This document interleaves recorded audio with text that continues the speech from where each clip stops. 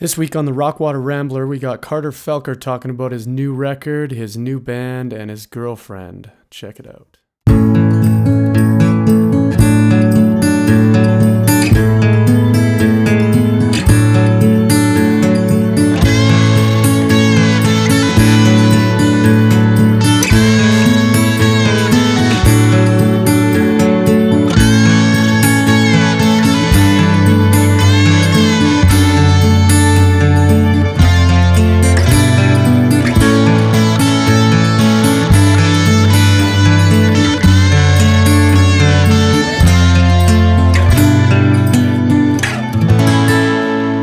All right, so we got Carter Felker here. We're going to be talking about his album, Everyday Life, that he put out. How long ago did you put that out? That'd be March of 2016, and now it's December. How many months is that off the top of your head? Let me fact check that. Brady's going March to 4th, run some numbers. 2016. Well, it's long enough anyways. So Yeah. been playing it for a little while. You got a band now, Yeah, the Chuds, yeah. the Chuds, which I know a couple of those guys. They're good guys. It's sounding good. I've only seen you once, but yeah, you've how long have we known each other? I'd say 4 years now. 4 years. Met at Mikey's. Yeah, Mikey's I remember Juke Joint. that, yeah. I want to hear about the first song on the record. Everyday Life. Which is the title track. I work down at the grocery store. I go to work at 7, come home a little after 4. Sometimes I wonder what I'm living for, but they pay me good down at the grocery store. What do you want to know about it? Is it a true story? Is it about Yeah, you? it's a bit about me. I mean, I grew up in a family with like every friggin' person in my family on my dad and even my mom's side worked in a grocery store, and it's like, you know, it's like the family business. It's like going down in the mine if you're from like Blairmore or something. I don't know, but like I wrote it kind of like I deal with depression quite often, like, you know, every day. It's kind of what the album's about, is just like that underlying sadness. But the song itself is really true to my life. I mean, sometimes it gets hard, you know, like, and I just kind of thought about, I did work in a grocery store. I was a baker for a long time, and then I was a grocery clerk, and sometimes I'll preface the song on stage by saying that, but yeah, it's true. I'd say it's 95% true. I mean, my brother doesn't have a place in Mexico. Okay, He used to go down there quite often. That was the next thing I was going to ask you. But you did go down there often. No, he did. I never went. No, my older brother was working in the oil industry, and when you have all that money, you know, what do you do when you're off? You go down to Mexico, I guess, or Jamaica or wherever. That was his life. But he did ask me to go a bunch, and then I was like, well, first off, I was way too cheap, and He wasn't going to pay for you. I don't think so. I wish. Yeah, I'd have gone by now if he was paying. One day you'll be rich. You can go to Mexico all you want, man. One day, yeah. Maybe they'll just pay us Songwriter to like rich. do a show. We should do like a Calgary showcase in Mexico. That'd be amazing. They'll pay for all Just of it. fundraise the hell out of that. Oh yeah, or we could ask people for money. Just send us That's what musicians do, to right? share Calgary music with Mexican folks. Yeah, that's a really great way to do it. Do they even lots of them wouldn't even know what Calgary is, probably. Probably not. I mean, I don't know. Yeah, Yeah. we're tiny tot. We're nothing. I always think about that. We're just like a city of 1 million people that people like 3 hours south of here in like Kalispell, Montana have never even heard of. I'm like, what? Yeah. If you go in the States, it's like really crazy how many people don't even know. There's a city of 1 million we people exist. in Canada. And it's like, yeah, there's a few. It's a shame. It's a damn shame. Is that a Scottish accent? What is that? I don't know. No, it's a Okay. shame. It's a goddamn shame. Oh, man. Okay, come on, baby.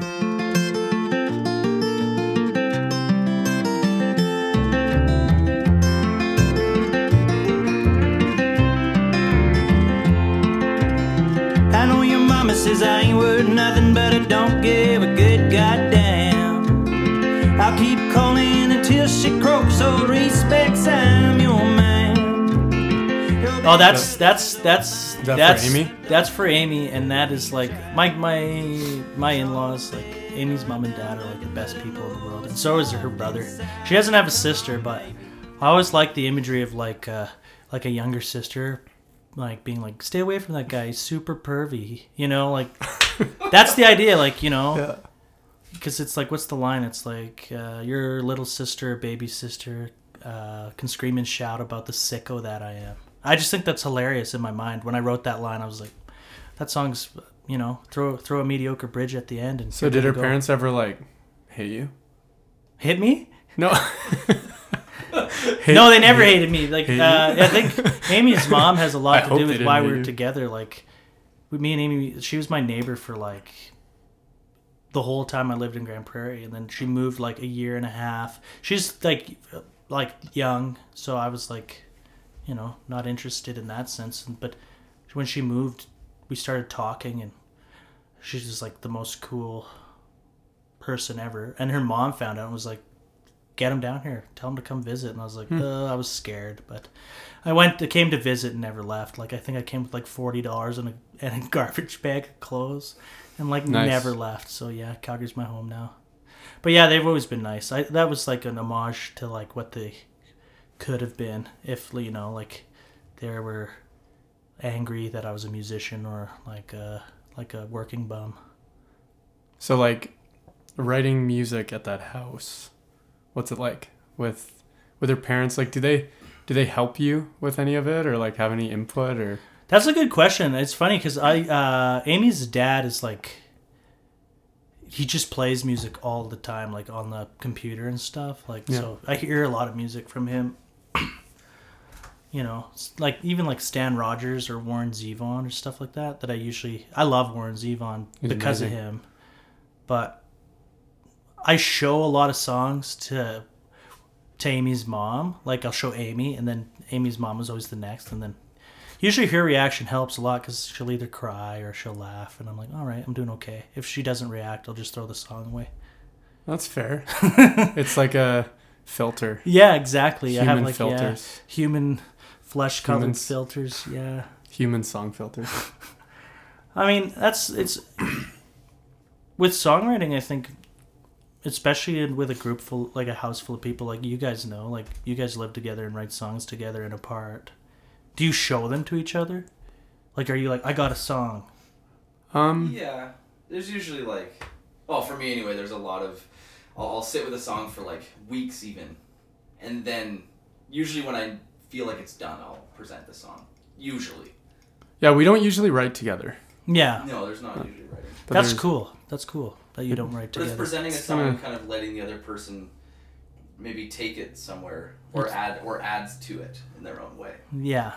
I feel the same way like with my writing or with the people I show it to. I mean, it's weird. I think about the lyrics so much that sometimes when I have it down musically, it's not always like a fully formed song, but I like need to like, I'm like, I have words to music that I care about, and now I need to show it to somebody just to make sure that it's like makes sense, because sometimes I'm like so wrapped up inside of the song or in, you know, in the creative process that I'm like, I don't even know if what I'm saying like even makes sense. I'm like, that's a great line to me because I know what it means. Sometimes I want to be like, I want to ask, you know, Amy's like an amazing writer and a poet, and she knows, she can pick stuff. She usually says things that I'm thinking like right away. So it's like, it's nice to be able to share that.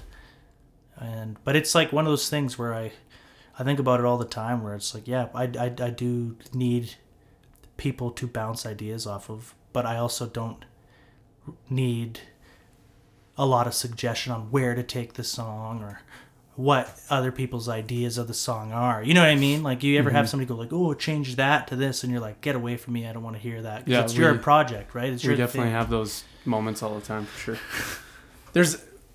There's like a certain amount of self-editing too. Like if you go back to a song, I don't know if you do this, but going back to a song and like having a lyric that you know is awkward, or Yeah. you disliked in the song that you've been singing for like 3 or 4 months already, and you're like, I need to fix that. Like, that's something that every time I play it makes me feel weird, so I need to like go back and change that song. Yeah, that's a good way to do it too. I mean, that's a good point, because it's like sometimes you write songs and you're like, this is a good song, but there's a part of the song where you're like, yeah, that exact feeling, and it almost is like, it's like somebody else is singing the song. It's like somebody else's song. You're like, what is that? That's just like like those lines, like they're connector lines or something. Like so it's just something that doesn't flow right, or doesn't sound like, right, or it's awkward, or I have that problem all the time. Yeah. Yeah, and I don't know, like going back and making modifications almost seems weird because you get really used to the song, you know? But I don't know. I don't like. Is there any songs on the record that you play differently than when you recorded them? Man, I play differently. I'll play a song differently every night that I play a show, because I don't necessarily practice them to be like perfect, fully formed like things. Like it's a struggle for me, because I envy people that can be really tight, like with their band or with their songs. Like, you're hearing the consistency of day to day, like practice and actually practicing a finished song on their own time. But yeah, there's songs that I play. I'm trying to think of songs that I play differently that are on that album. There's one for sure that I play differently. Sometimes I don't do a minor fall. Like, there's like in Alberta Woes, I don't drop down into the like, there's a minor chord in there that I don't do for the like the instrumental break, like for the leads, because it depends who I'm playing with. Sometimes they're like, I'll ask what they prefer, just to see if they can really shred a lick, or if they over top of that specific chord. Yeah, because sometimes I'll just go right back. It's like a 1 or a 6, and it's like I'll either stay on the 1 or I'll go to the 6. And if a guy's like, yeah, that minor, that 6 in there is like really brings it, or just go back to the 1 and play it over again, I'll do that. I mean, but that's like, yeah, not really. I mean, sometimes when I have a song, I'll just keep it the same. But depends on the players, I guess, the production. Yeah, of the band players, like, there's guys, you play with more experienced players too sometimes, that can play anything you want, and you just stay true to the song. But I mean, hosting jams around town or playing at, with other people, you definitely have to pick your songs. Yeah, exactly. So sometimes I'll be like, yeah, that's what it is. I'll sacrifice that part. It doesn't change the song that much. It changes the mood a little bit, but yeah, not really. I mean, I don't. That's hard. Do you guys have any songs that you guys like change? Like, it's like I have this version, and then I have my. Obviously, live versions can be different. Well, like your tune, The Engineer. Yeah, that's the way me and Brady played is like completely different than Brady's record, because I just grunged the hell out of that song. Oh yeah, as a I make it the greasiest thing ever. To make it to make it so people in a bar will tap their foot to it and have a good time. You have to change certain songs, I guess, or adapt them to what we can actually do with it, because we don't have a pedal steel or violin up there, or a drummer or a bass player. Yeah, don't have any of those things. Yeah, that changes a lot of things. That Alberta Woes tune, we actually, when we were talking to Tanner, we were just talking about how every Albertan songwriter sort of has a song about that. He came from a town in northern Alberta. Nobody heard at all. His ma worked at the sand store over on Main Street, and his daddy got drunk at the hall. And when he closed his eyes, except for Brady, who doesn't have one of those yet.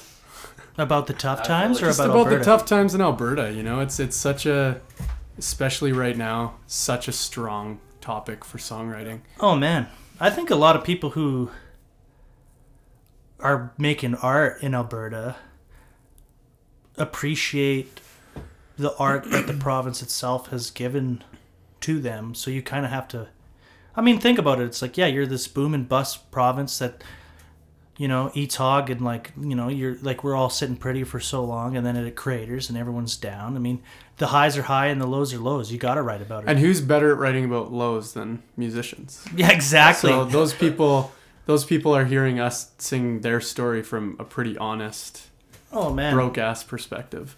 Yeah, exactly. And I mean, the one thing too is you think about it. I mean, there's such a divide, but also common ground that pro crude oil, petroleum people, or left leaning environmentalists still share, and it is. I think a lot of it has to do with art. I mean, I think a lot of people, when they see me play, I think I look like a redneck. I kind of got that look. I'm like long hair, bald on top, trucker hat, plaid or snap up shirt and jeans. I think a lot of people don't know.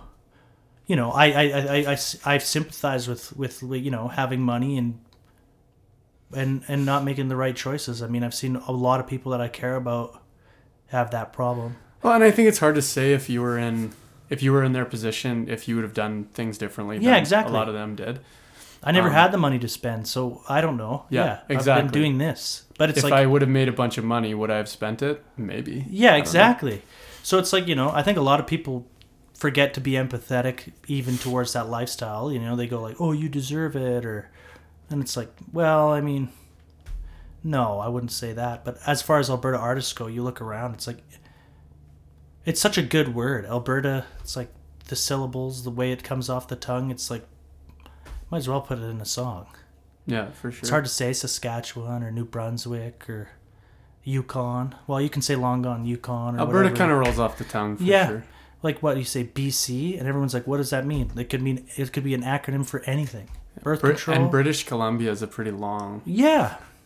It's all there. They all find ways to say their and like names. Alberta, Manitoba's got a nice ring to it. Ontario, I mean, Neil Young said that in a song. But it's like, as soon as Neil Young says something in a song, everyone's allowed to say it. Yeah, exactly. Then it's automatically cool. Yeah, exactly. But I mean, I think every Alberta songwriter is tied to Alberta. That's why they're in Alberta. There's so much going on in Alberta at all times. It's like, it blows my mind that people forget about like even the art scene in Alberta. I mean, we have two cities with 1 million people, 1 million plus people. Mm-hmm. You got Edmonton and Calgary. I mean, there's a lot going on here. And I mean, even in our small towns, you got Lethbridge that has a great scene. You guys came out of Medicine Hat, and you got Derek Hintz, or how do you say his last name? Hintz. Derek Hintz. Yeah. Like, and it's like in Lethbridge, you got like Shayla Miller and Treeline and Evan Yushenko and guys like that. Like really great musicians. Edmonton's got like Braden Gates and Ken Stead. In Calgary, we got like, Calgary's at its like zenith of songwriting and music. I think like honestly, a lot of people don't think about it. I think the roots / folk and folk rock scene is like literally just starting to catch its tail. Like it's really. I actually wanted to bring up with you too. CKUA's like, since they've moved or have a place in Calgary now, with Alison Brock sort of playing into the Calgary scene a lot, and she's really picked up on your record. I just wanted to talk about that whole Wide Cut Country thing and like how that was for you, how that's affecting your playing. I know that band that you put together sort of was for that purpose. Yeah, I mean, well, Alison has been really super supportive of my CD, which is like, I'm super grateful for. I mean, that's like living a dream. She's got good taste, man. Oh, thanks. But like, you think about what she's doing for playing like roots artists from Alberta, and she's really, I never thought I'd be on CKUA ever. Yeah. I mean, that's, you set your goals, and I never thought like, oh yeah, every couple Saturday mornings I'll get a song on there or something, which is amazing to me.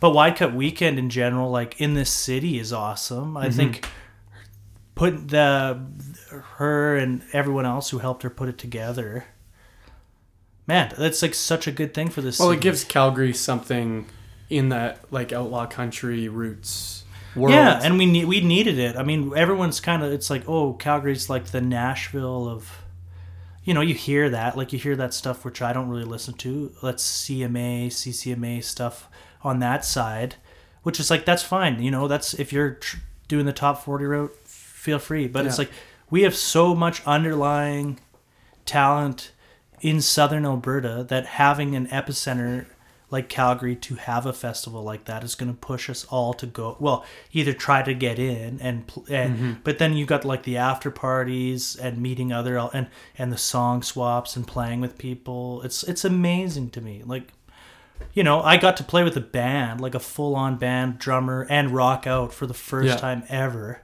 which I've been wanting to do. In front of a great crowd. Yeah, exactly. That are all there for the right reasons. Yeah, exactly. And they're good listeners, and it's like, you know, and they curate it quite well. Like, you know, if you want to go rock out, you go to the Legion, or if you if you want to sit down and listen. But even the Ironwood turns into like a honky tonk ripping venue, yeah.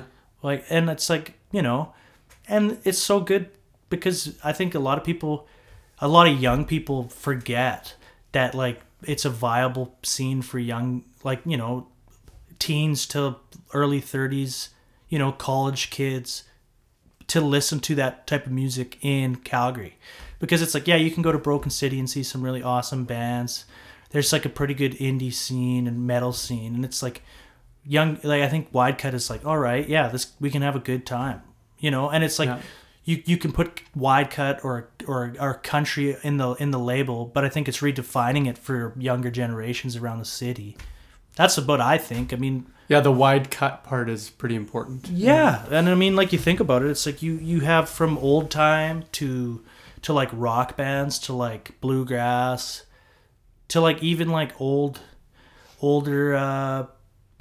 sounding country, and it's wicked. I think it's brilliant. Well, there's a good scene here with like guys like Tom Phillips and like Tim Leacock and that are kind of, you know, they're the older guys that are kind of showing the younger dudes how to do it. And I think for Tom Phillips, like, he's kind of that Townes Van Zandt character in town that a lot of the younger people respect. You know, when I go to those jams, I see it for sure. He's an amazing songwriter, and he's a really good person. And you know, if you ask him some advice or whatever, he'll give you the time. I mean, I played a song swap with him, and I couldn't get over the just the quality of songs, because it's like, you know, you'll hear him with a band, but it's like it's a pretty big treat to hear him play something not suited to a bar room, something more on his songwriter side. And you know, I've gotten to know him. I came up playing his jams at Schooners up in Signal Hill or at Mikey's on Sunday, and that's where I like really got into country music again. Like, I've always listened to it and folked out and all that stuff, but hearing him was amazing, you know. And I mean, he just came out with that Mr. Superlove record that is like incredible, like, you know, lending his voice to a different kind of with genre. And Laurie stuff. Matheson And Tim, and Tim Leacock as well. And it was amazing. You know, he's relevant as hell. And I mean, I think that it's more people should know about him, and more people should go to his jam. Just like I've like, you know, like we had a pretty good thing going on at the open mic at Mikey's when I was hosting it. I think it's still happening there with the Rotary Park guys. They're awesome. But it's like going out and like actually getting to sit there and watch Tom. It's a treat. He's amazing. He's a great writer, and I mean, he's a throwback too. Well, that's the whole thing. The whole, like, the Heart-Worn Highways thing. He's definitely got that figured right out for sure. Oh man. And you know, you lead by example with that, and I think songwriters in Calgary that know how to write a fingerpicker tune and then switch right up to a bluegrass tune and then play a blues song after that. Yeah. That's sort of what that's all about. Yeah. It's kind of, you have to know more than one trick, you know, when you're up there. And he's one of those guys, and there's a few of those guys in Calgary for sure. Oh man. And I mean, that's just a testament to, like, even there, you know, you get guys like Tim Williams in town or Steve Pinio. Yeah. That have been doing it. And those are the blues masters, man. Exactly. They're awesome. So it's all relative, I guess. It's all connected. There's one song in your record that is it's the last tune. What's it called? Town This Small? Or it's the blues tune. Maybe second last song. Way Down Blues? Yeah. Yeah. Is that a blues actually, or is that I just kind of named it that? Definitely blues. It's like a minor blues song. It's great, man. Oh, thank you. It's great.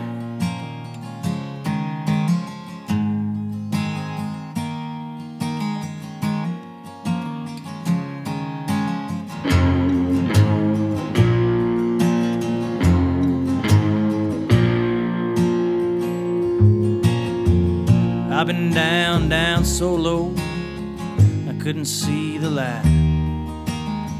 Dug myself a deep dark hole, darker than the night. That one's like about.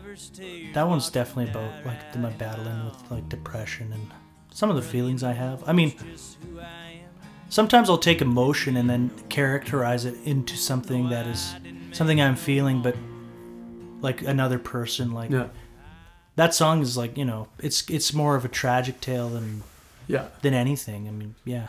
Sort of personify it in the song. Yeah, exactly. And I mean, like, there's parts of that. There's every song that I write is got a huge part of me in it. But sometimes I look at them as character songs. Like, you know, here's like, you know, putting my depression into somebody who maybe have a substance abuse problem or a little bit more of that. Yeah. I mean, yeah. Well, it's easy to translate emotions regardless of if you are exactly like the character in the song or not. Yeah. I was listening to a Jason Isbell interview, and it was him talking totally about that, of just that at some point he realized that you can write about other people, and he all of a sudden had this epiphany that I don't have to write anything about myself. Like, as long as it sounds really honest, it is honest, you know? That's all. If the emotion comes through and it's authentic, that's like the key to music. Like, I was talking to Ben Longman about that, and he was saying, he said it really good. There's obviously, being a good musician is totally like, you're a good musician. It's obvious. You can sniff it out in a second. But it's like, being a good artist is literally, it's about being like, there's there's lots of people who pick up the guitar and they're lacking maybe like that authenticity. I know exactly what you're saying, for sure. Yeah, because that's what makes you an interesting artist. You know, you look at a guy like Chris Stapleton or Jason Isbell or Sturgill. Like, those guys, it's like they're all doing it different. Kurt Cobain. They're all doing it they're like all doing it different, but they're all in the same genre. I think technically, what I'm thinking is just like that raw honesty that some songwriters can get, regardless of their skill level on the guitar. Yeah, exactly. Some people can just achieve this song that's amazing. And Kurt Cobain is a prime example of a guy who like invented his own sound, because it's like you take a guy who's like, it's like kind of punk. Yeah. But it's grunge. Yeah. But he was pissed off and he wanted it really bad and he had a serious attitude, and that's what got him. And if you think about any artist that's made an impression on people in a way that's like game changing, they're all like that. It's like Uncle Tupelo is like another band where it's like, oh, alt country, what is that? Yeah. It's that. It's what they're doing. Yeah. They're not Blue Rodeo. And Blue Rodeo is awesome, but it's like... But then you have guys in Blue Rodeo start loving Wilco. Yeah. And falling in love with...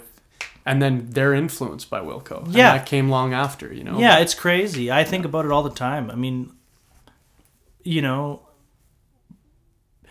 Some people, they want to be the best. But it's like, don't be afraid just to be yourself and be like the first on your own mountain. Because sometimes that's more important to even being at the top of the mountain. But the problem is you don't know what that mountain is until you're just doing it. Exactly. So many people, like you think about like all those people that didn't find success in their lifetime. A lot of them were like, I was a waste of space. I was a bad artist. No one got it. And then now we're all like, you know, you talk about Towns or Blaze Foley or, you know, Karen Dalton. Yeah. You're like, you look back and you go, why didn't I hear this name? Yeah. Who is this person? Yeah. This is the best thing I've ever heard. And then, but then everyone's, you know, they're raising them up. And it's just like, they were just either ahead of their time or just misunderstood. Or they shot themselves in the feet by being, you know, you got a guy like Towns, like falling down drunk at gigs. And that, it doesn't, you know, now that he's gone, you can't you can't demystify it with like the tragic symbol. You can just go Townes Van Zandt, songwriter. Great songs. That's exactly. That's all that matters. Yeah. It's not like Townes Van Zandt, that guy puked on stage. But I don't know if that ever happened. But you know what I mean? His blunders and his hard life are like they're a part of the narrative of his story. True. And there is a mystique there behind the entire story of that guy. That's true. That's a good point. And that's one of the reasons. I mean, as morbid as it is, that's one of the things that people are fascinated about him, and that is a large part of his character. And poorly enough, you see some people try to emulate that. That's a thing is too. Terrible. Yeah, like art emulates life or whatever. Like, but when you're taking somebody else's life and trying to copy it to get their art, I'm like, what is that? He wasn't doing those things because he was an artist. He was doing those things because he was fucked up. Yeah, exactly. And that, you know, you think about, like, I think about that a lot too. It's like, you know, there's a stigma or a lifestyle that you choose being a songwriter or a rock and roll star or whatever you want to call it. But it's like, it's not, you don't have to give into that tragic side where you're partying and shooting heroin and, you know, groupies and all that stuff's like, you know, we don't make enough money to do that anyway. That's something we've talked about a lot. Like, the industry's changed so much in that way, and you can't be a piece of shit anymore. No, you'll never survive. You have to show up to gigs on time. You got to get your $300 pay so that you can get to the next gig, or you're fucked. Exactly. So you have to make sure that those venues don't think that you are a piece of shit, because you'll never be invited back. Yeah, I think the only way today you could be a piece of shit or like an asshole or whatever is if you're unfucking believable. Like, it's like you're one of those things where it's like, this is like, of course, he kicked in the monitor. Fuck. I guess some people that guy's amazing. Some people can get away with that, but for a lot of those guys too, I think they put on that image. But when it comes to business, they get the job done, and you know, with pay, with money, with taxes, with all those things, they have to be done properly and done on time, or you're destroying your own career. That's true. Really, really fast. So those guys that seem like they're badasses and don't care about anything, they actually care a lot, and maybe more. Sometimes I think that, part of being in it, part of a cultured image as well. Like, I think sometimes like we were talking earlier, it's like some people that might be even fake. I don't know. I don't know a lot of artists that are dinks. And it probably is with certain people, and some people it's not. Yeah, I've never ran into anybody that and been like, oh yeah, well, the show got canceled because he, you know, was hammered. Yeah, or he hit a guy with a mic stand. It just doesn't. That doesn't happen too much anymore. I see the odd person. I know a couple, but in this room. Yeah, I do see the odd person, you know, get messed up at their gig, and you know, call in sick when they're not sick. But you don't, like, for me, it's like I can't call a gig sick. I can't do that because even if I am sick, because I need to survive. Yeah, like. That's pretty important. I think living on that razor's edge too makes you pretty hungry as well. I think that's I've always respected that about you, because you were like one of the first guys I ever met that's like, yeah, I'm touring like nonstop to play music. There's a while there a few years ago where, like, yeah, you were playing everywhere, and you still are. You still go, but I'm just saying, like, but you know, you kind of go, well, maybe I should give that a shot. Yeah, you know. Yeah, it's sometimes it's not the funnest, though. Oh, man, I can imagine. You know, it's like, it's funny. Sometimes it is, sometimes it's not. Tanner James, I remember him and Sean Hamilton sleeping in a car. They took a picture. They were like, had the seats back in the front seat, like tiny blankets, and they're like, well, good night, world. And I was like, man, I'm getting a van just in case. Like, that was like, I'll take the seats out and lay down in the back, but man. We had one where it snowed. Where were we? On that hill, and we were outside of a hostel. We couldn't get a room. Is that Jasper? Yeah, we slept outside the hospital. Hospital. The hostel. Just in case we froze to death. They'd find us. Not a bad idea. Yeah, and it was like -10 outside. Slept in the truck, yeah.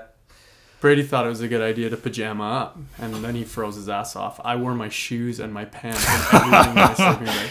Jeez. Oh, man. That's rough. Well, I guess we'll get you to play a tune. Okay. We'll kind of wind her down. I don't know, what song do you want to play? Play that one that me and Brady like. That the one you were playing earlier? Yeah. Oh, Francine, yeah. That little ditty. Yeah, this is coming off the new album, which who knows when that'll be even started or out.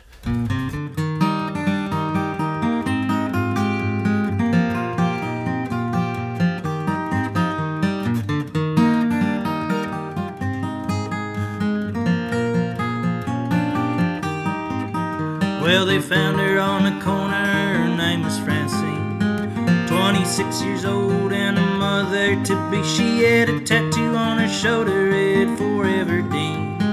50 in her pocket and a broken rosary. Ain't nothing like a murder to stir up a town. Oh, the doors they get locked and the shades they come down. Then the sheriff says the perpetrator's been found, and it all gets forgotten about.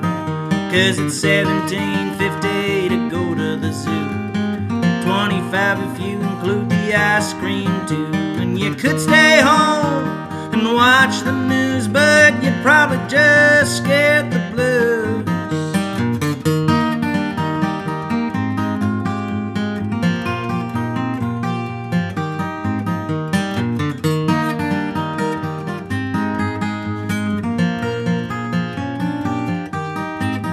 Well, Francine was a good girl, she never did no wrong.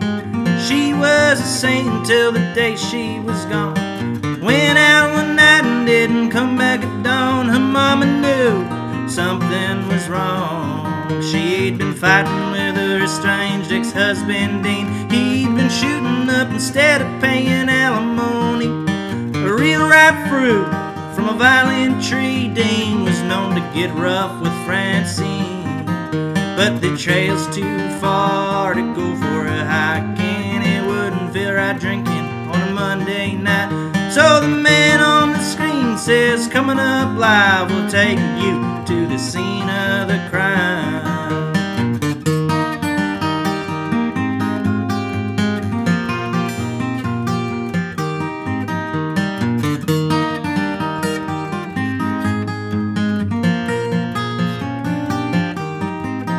Well, the cops caught Dean just north of Duluth.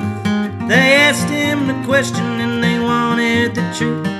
Dean denied, but it weren't no use. Forensics had all the proof. So they threw up a jury and a verdict was found for laying his pregnant ex-wife in the ground. Dean Chinaski was to be put down on a date they did not announce.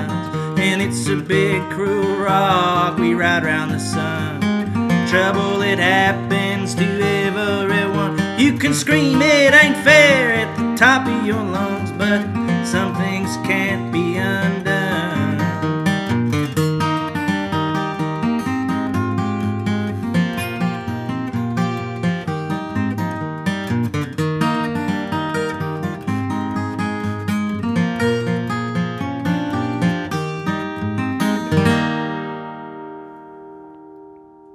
Thanks for tuning in to the Rockwater Rambler. Next week we got Tanner James talking about his newest record. We'll see you next week.